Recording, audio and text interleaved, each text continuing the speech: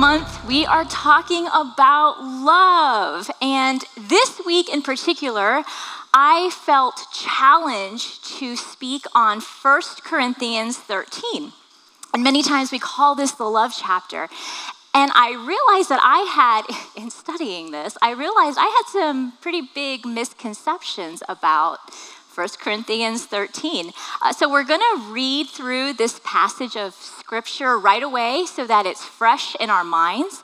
But rather than going through line by line and talking about each word, we're really going to be looking into the reasons why Paul wrote 1 Corinthians 13. What were the factors, what were the circumstances that drove him to write this piece? So let's go ahead and get started on this. 1 Corinthians 13, this is the ESV version. If I speak in the tongues of men and of angels, but have not love, I am a noisy gong or a clanging cymbal. And if I have prophetic powers and understand all mysteries and all knowledge, and if I have all faith so as to remove mountains, but have not love, I am nothing. If I give away all I have, and if I deliver up my body to be burned, but have not love, I gain nothing. Love is patient and kind. Love does not envy or boast. It is not arrogant or rude. It does not insist on its own way. It is not irritable or resentful. It does not rejoice at wrongdoing, but rejoices with the truth. Love bears all things, believes all things, hopes all things, endures all things. Love never ends. But for prophecies, they will pass away. As for tongues, they will cease. As for knowledge, it will pass away. For we know in part and we prophesy in part, but when the perfect comes, the partial will pass away. When I was a child, I spoke like a child, I thought like a child, I reasoned like a child. But when I became a man, I gave up childish ways. For now we see in a mirror dimly, but then face to face. Now I know in part, then I shall know fully, even as I have been fully known. So now faith, hope, and love abide, these three. But the greatest of these is love. Amen. Growing up in church, I had always associated this passage of scripture with wedding ceremonies, because this is the scripture that's so often read during the wedding ceremony. Who actually had this scripture read at their wedding? Yes? Yeah. Who just doesn't remember? Who's just trying to get through the scripture reading to get to the fun part? Yeah, I gotcha. I know you people. I actually don't remember if this verse was read at our wedding or not. I couldn't even tell you. But here's what I do remember. When Peter and I were getting married, going through our wedding, we had kind of reached the part of the evening's reception where you're trying to make that initial attempt at leaving. And so your friends are kind of running around helping you gather up everything, making sure you don't forget anything. And typically the bride will change out of the wedding dress and she'll have a cute little travel outfit all picked out. And so I'd reached this point where I had changed. I was like looking around trying to make sure we had everything, gathering all of our stuff together. And I can hear Peter coming down the hall. And he's like, Crystal. And here's the thing. Peter is almost patient with me he is very patient with me now. Back then when we first got married, he was almost patient with me.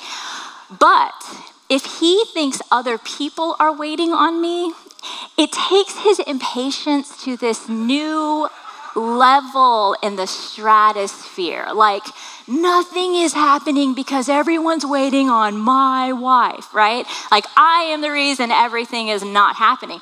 So he is like coming in like, come on. And I'm trying to grab everything. And I'm like, oh my gosh, we have not been married for 2 hours and we are already failing at this. Like he's not patient and I'm not kind. This is going to go really well. So this was like my story of the love chapter, right? Like failed within 2 hours, big time. But the funny thing is about this scripture and using it at weddings is that Paul didn't actually write this letter in regards to marriage. Probably figured that ship has sailed. He actually wrote it to fellow believers. And he wrote it as part of a critique to fellow believers. And I think it's really important in understanding this to know the why behind what were the circumstances that were happening that forced him to write this. So let me give you the broader picture. In the ancient city of Corinth, it was a large port city. It was full of temples to Greek and Roman gods, and it was a major economic center. There was a lot of things that are happening in this city. So Paul strategically moved to Corinth to become a missionary, and that's where he spent 1.5 years of his life preaching the gospel and teaching the good news of the gospel. And as a result, a whole bunch of people became believers, and they started this Christian community in Corinth. Well, after a while, Paul decides to move on to start other home churches in other cities. But he starts getting word that things were not going so great at the church in Corinth. So he is essentially forced to write a letter to the church community in Corinth, addressing a lot of the issues that are coming up. And it's a letter. So 1 Corinthians, we call it 1 Corinthians, we call it a book of the Bible, but actually it's the first letter that Paul wrote to the church community in Corinth. So there are 5 major issues that Paul wanted to address, and we're going to go through these 5 issues. The first was division in the church. There were a few other teachers and leaders that had come through Corinth after Paul left, and they came through, and one was a guy named Apollos, and the other was the Apostle Peter. And people had picked their favorite teacher, and they'd picked their favorite leader, and they became groupies around that leader. I know that never happens today, right? Like, there have been celebrity pastors since the birth of the church. Jesus save us all. But what happened was they started to talk badly about the people who were following other leaders and other teachers. And so it was causing a lot of division within the church because they were being so critical of each other. So Paul gets word that this is happening, and he's like, you have got to be kidding me. Seriously. The church is not a popularity contest. The church is not centered around the pastor. The church should be centered around Christ. It's leaders and its teachers. They are servants of Christ. It's not about the pastor. It's not about the leader.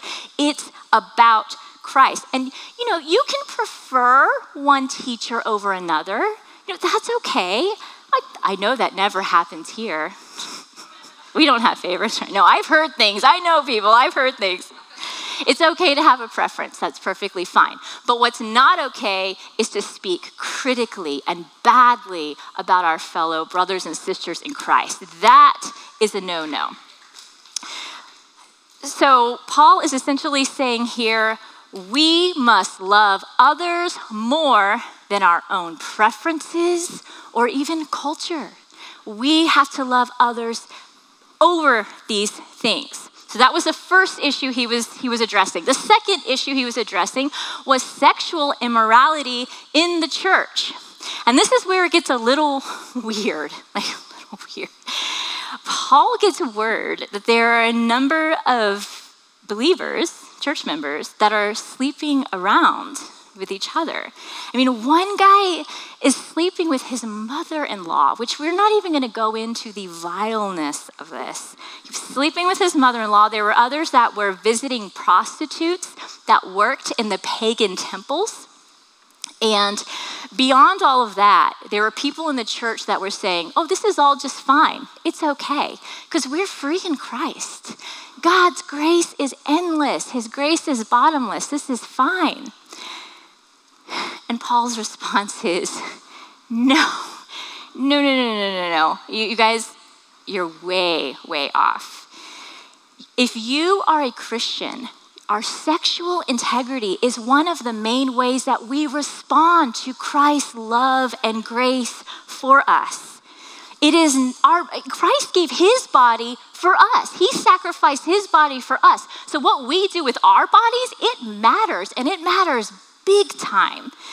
It's not just ours to do with whatever we want, whatever whim we have. Being a follower of Christ involves no compromise when it comes to sexual integrity. Now, I want to be clear. Paul is responding to a very serious and specific sin. He's responding to adultery. He's responding to prostitution. He's responding to fornication, repeated, unrepented sin, and a very false narrative about God's grace. But what he's not talking about is non-sin issues that are really just a matter of individual family preference. Right? So for instance, sometimes in our church culture, we have very strong opinions about dating and who you should date and whether or not young people should date, or whether or not, if they do date, whether or not they should kiss on that date, or whether or not they should go to dances together. And I grew up in the church. I've heard it all. I've seen it all. I've seen the dances where you and your partner have to leave enough room for the Holy Spirit. You've got Holy Spirit's right here. You got to leave enough room. But that's not what Paul was referring to here. He's talking about sexual sin that gives Satan an open door into your life to really mess it up. And I've got to tell you, what Paul was trying to say was sin always costs something. Sexual sin and misconduct sows seeds of destruction into our future. And we think at the time, I'm getting away with it. No one's watching. This is about me. It doesn't concern anyone else. But we don't see the seeds that are being thrown into your future that will come up, and the price will be too high for you to pay. Because there will be a time where we have to pay the piper. And this is why we need Jesus, because it's going to be a price that we cannot pay. It's too much. Paul is saying, even though this is feeling good to you right now, temporarily, it is not love, and it is not showing love to others. So we must love others more than our own desires. All right, the third issue that Paul's addressing revolves around food. Christians were divided over whether or not it was okay to eat meat from animals that had been sacrificed to pagan gods. And there was a split between the Jewish believers and the non-Jewish believers. And they both felt very strongly about their own position on both sides. Paul responds by saying, listen, we know that Jesus is King of Kings and Lord of Lords, and he is the highest, and he is the most powerful. So it's not necessarily an issue of, if I do this, I'm bringing Jesus down, or I'm dishonoring him, or I'm taking him down a peg. It's not about that at all. We should do our best to not do anything that would mislead others. That's what the issue is here. It's not necessarily about eating the meat or not eating the meat.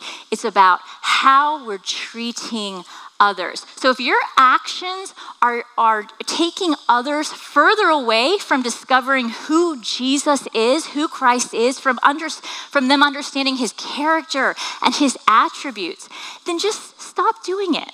Just don't do it. Eat what you'd like in your own homes, but let's not deliberately try to mislead others regarding the nature of Christ and how much he loves them. The core principle is love. Love. Love will deny itself and look out for the well-being of others. And I can honestly say that as a pastor, I have never had to address this food offered to idols situation. It has never come up. And I don't know that any of the other pastors have either. It's a situation that is foreign to me. The situation is foreign, but the argument is not. I know this argument. I know it very well. because in 2020 and 2021, I watched the largest shift in church culture that I have ever seen take place in my lifetime. And we lost many friends, not only due to illness, but due to offense even, due to a differing of opinions, due to a differing of preferences. And one of the greatest disappointments for me personally has been watching Christian brothers and sisters forget how much they love each other. Choosing instead to cling to opinion or hurts or offenses or their comforts or desires or isolation and forget how much I love my brothers and sisters in Christ. And why does this affect me so deeply? Why do I feel this so deeply? Because John 13:35 says, your strong love for each other will prove to the world that you are my disciples. The world is self-destructing. And if Christians cannot figure out how to love each other, no one will. We have to feel the weight of this. This is up to us. We have to figure out, how do I love my brothers and sisters in Christ so that I am a light in a dark, dark world that is dying every day. We must love others more than our own opinions. The fourth issue that Paul was addressing was the way that they were holding church gatherings. So Paul had to step in here because things were just really a mess. There were some people that were coming to church and they were having these really powerful spiritual experiences, which is great, right? Like we want that. But what was happening was someone would feel so passionately and they would have a gift of tongues. And so they would just stand up in the middle of the meeting and start speaking in tongues. And of course, no one else understood what they were saying. So someone else would stand up and it's like, okay, is it my turn to talk now? I have a word from God and I really need to share it right now. And then someone else would have a special gifting that they wanted to share with the church. And so you had all of these people constantly standing up, interrupting others, pushing people out of the way. And it was just chaos. I mean, you can imagine a visitor walking in, someone who's just trying to discover who Jesus is, who is this Christ. They're walking into this home and they're like, oh, what? Back away slowly. This is chaos. So the newcomers were like, couldn't even hear the Bible. They couldn't even hear scriptures because there was so much chaos happening. And so Paul's response is to ask them, okay, let's think about the purpose of gathering together. Are we gathering? Is the gathering becoming more about you or Christ? Because if it's becoming more about you, then you're just going to keep pushing your gifting and your special insight and what you want to share. You're just going to keep pushing other people out of the way to share that. But Paul concludes that the highest value in the gathering should be God's love. Love is the key concept. Love will compel each person in the gathering to use their role to serve and to seek the well-being of others. Paul was a big fan of powerful spiritual experiences, but not when it detracts other people or freaks them out or pulls them further away from knowing who Christ is. And Paul's doing something that's very delicate, but very important here. He is massaging the tension between love and the spiritual gifts. And what can happen is that people can fall in love with their own spiritual gift, and it becomes more about them than about serving God. Because it's the thing that makes you feel special, right? It's the thing that makes them feel special. They want to share it with the church. They want to share how much they know and what they can offer. And they lose sight of when the timing is right. And that is so key, because I have watched people bounce from church to church, demanding a platform and insisting that they had this amazing spiritual gift, and they probably did. but they were unwilling to wait on God's timing. And rather than wait, they decided instead to become angry and disillusioned with the church. Paul is telling believers, don't love your gifting more than others. We have to love people first. Your spiritual gifts, prophecy, tongues, interpretations, teaching, these are all wonderful things and they are needed in the body of Christ, but they will pass away one day. We won't need them in heaven. But guess what will remain? Love. Love is eternal. Love will always exist. Love remains forever. The final issue that Paul was addressing here was the resurrection. The problem was there were people in the church who were saying that the resurrection didn't actually happen, that the idea of Jesus' resurrection was just ridiculous, and actually the resurrection doesn't really matter to becoming a Christian. And Paul reacts to this one big time. Like if you were looking for a way to wind Paul up, this would be it. This is the ticket. He says the resurrection is an indispensable part of the gospel. We believe in it because hundreds of eyewitnesses saw Jesus alive in a physical body after he was publicly executed by the Romans. The resurrection was Jesus' victory over death. And it is a source of life and power for us today. It's because of the resurrection that believers from different backgrounds and ethnicities and cultures and demographics have a reason to unite around Jesus. It's also the reason that it's our motivation for sexual integrity. It's the source for loving other people more than ourselves. And ultimately, it's our hope for victory over death.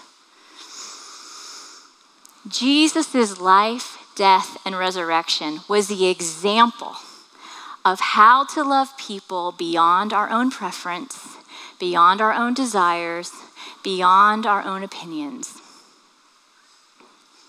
It's the power of Christ in us to love others. So we're going to reread chapter 13, and we're going to read it with new eyes, the eyes that understand the situations that Paul was addressing. We're kind of knowing more of the background helps us understand specific things that Paul was saying. If I speak in the tongues of men and angels, but have not love, hint, hint, your church gatherings, I am a noisy gong or a clanging cymbal. And if I have prophetic powers and understand all mysteries and all knowledge, and if I have all faith so as to remove mountains, but have not love, I am nothing. If I give away all I have, and if I deliver up my body to be burned, but have not love, I gain nothing. Love is patient and kind. Love does not envy or boast. It is not arrogant or rude. It does not insist on its own way. It's not irritable or resentful. It does not rejoice at wrongdoing, but rejoices with the truth. Love bears all things, believes all things, hopes all things, endures all things. Love never ends. But as for prophecies, they will pass away. As for tongues, they will cease. And as for knowledge, it will pass away. For we know in part and we prophesy in part, but when the perfect comes, the partial will pass away. When I was a child, I spoke like a child. I thought like a child. I reasoned like a child. When I became a man, I gave up childish ways. For now we see in a mirror dimly, but then face to face. Now I know in part, then I shall know fully, even as I have been fully known. So now, faith, hope, and love abide, these three. But the greatest of these is love. Paul is describing how God loves us. Because you see, he knows we're human. He knows we're going to fail. A really fun activity to do with this verse is to insert your own name in place of love and just see how far you get. I didn't get very far. Confession time. But we can replace Jesus' name with love and read through the whole thing beautifully. Paul knows that we're human. He knows we're going to fail, but he had to show us how Christ loves us so that we can begin to feel Christ's love for us, Christ's amazing sacrifice and love for us. And this is the definition and the model for how we then, with Christ in us, can love other people. In closing, will you stand with me? I think Satan has put much effort into hijacking the word love in the world. And one of the reasons I believe he's done that is because Scripture clearly states that God is love. So if Satan can keep us confused about the definition of love, he can keep us confused about who God really is, his character, his nature, the way he loves us, his attributes.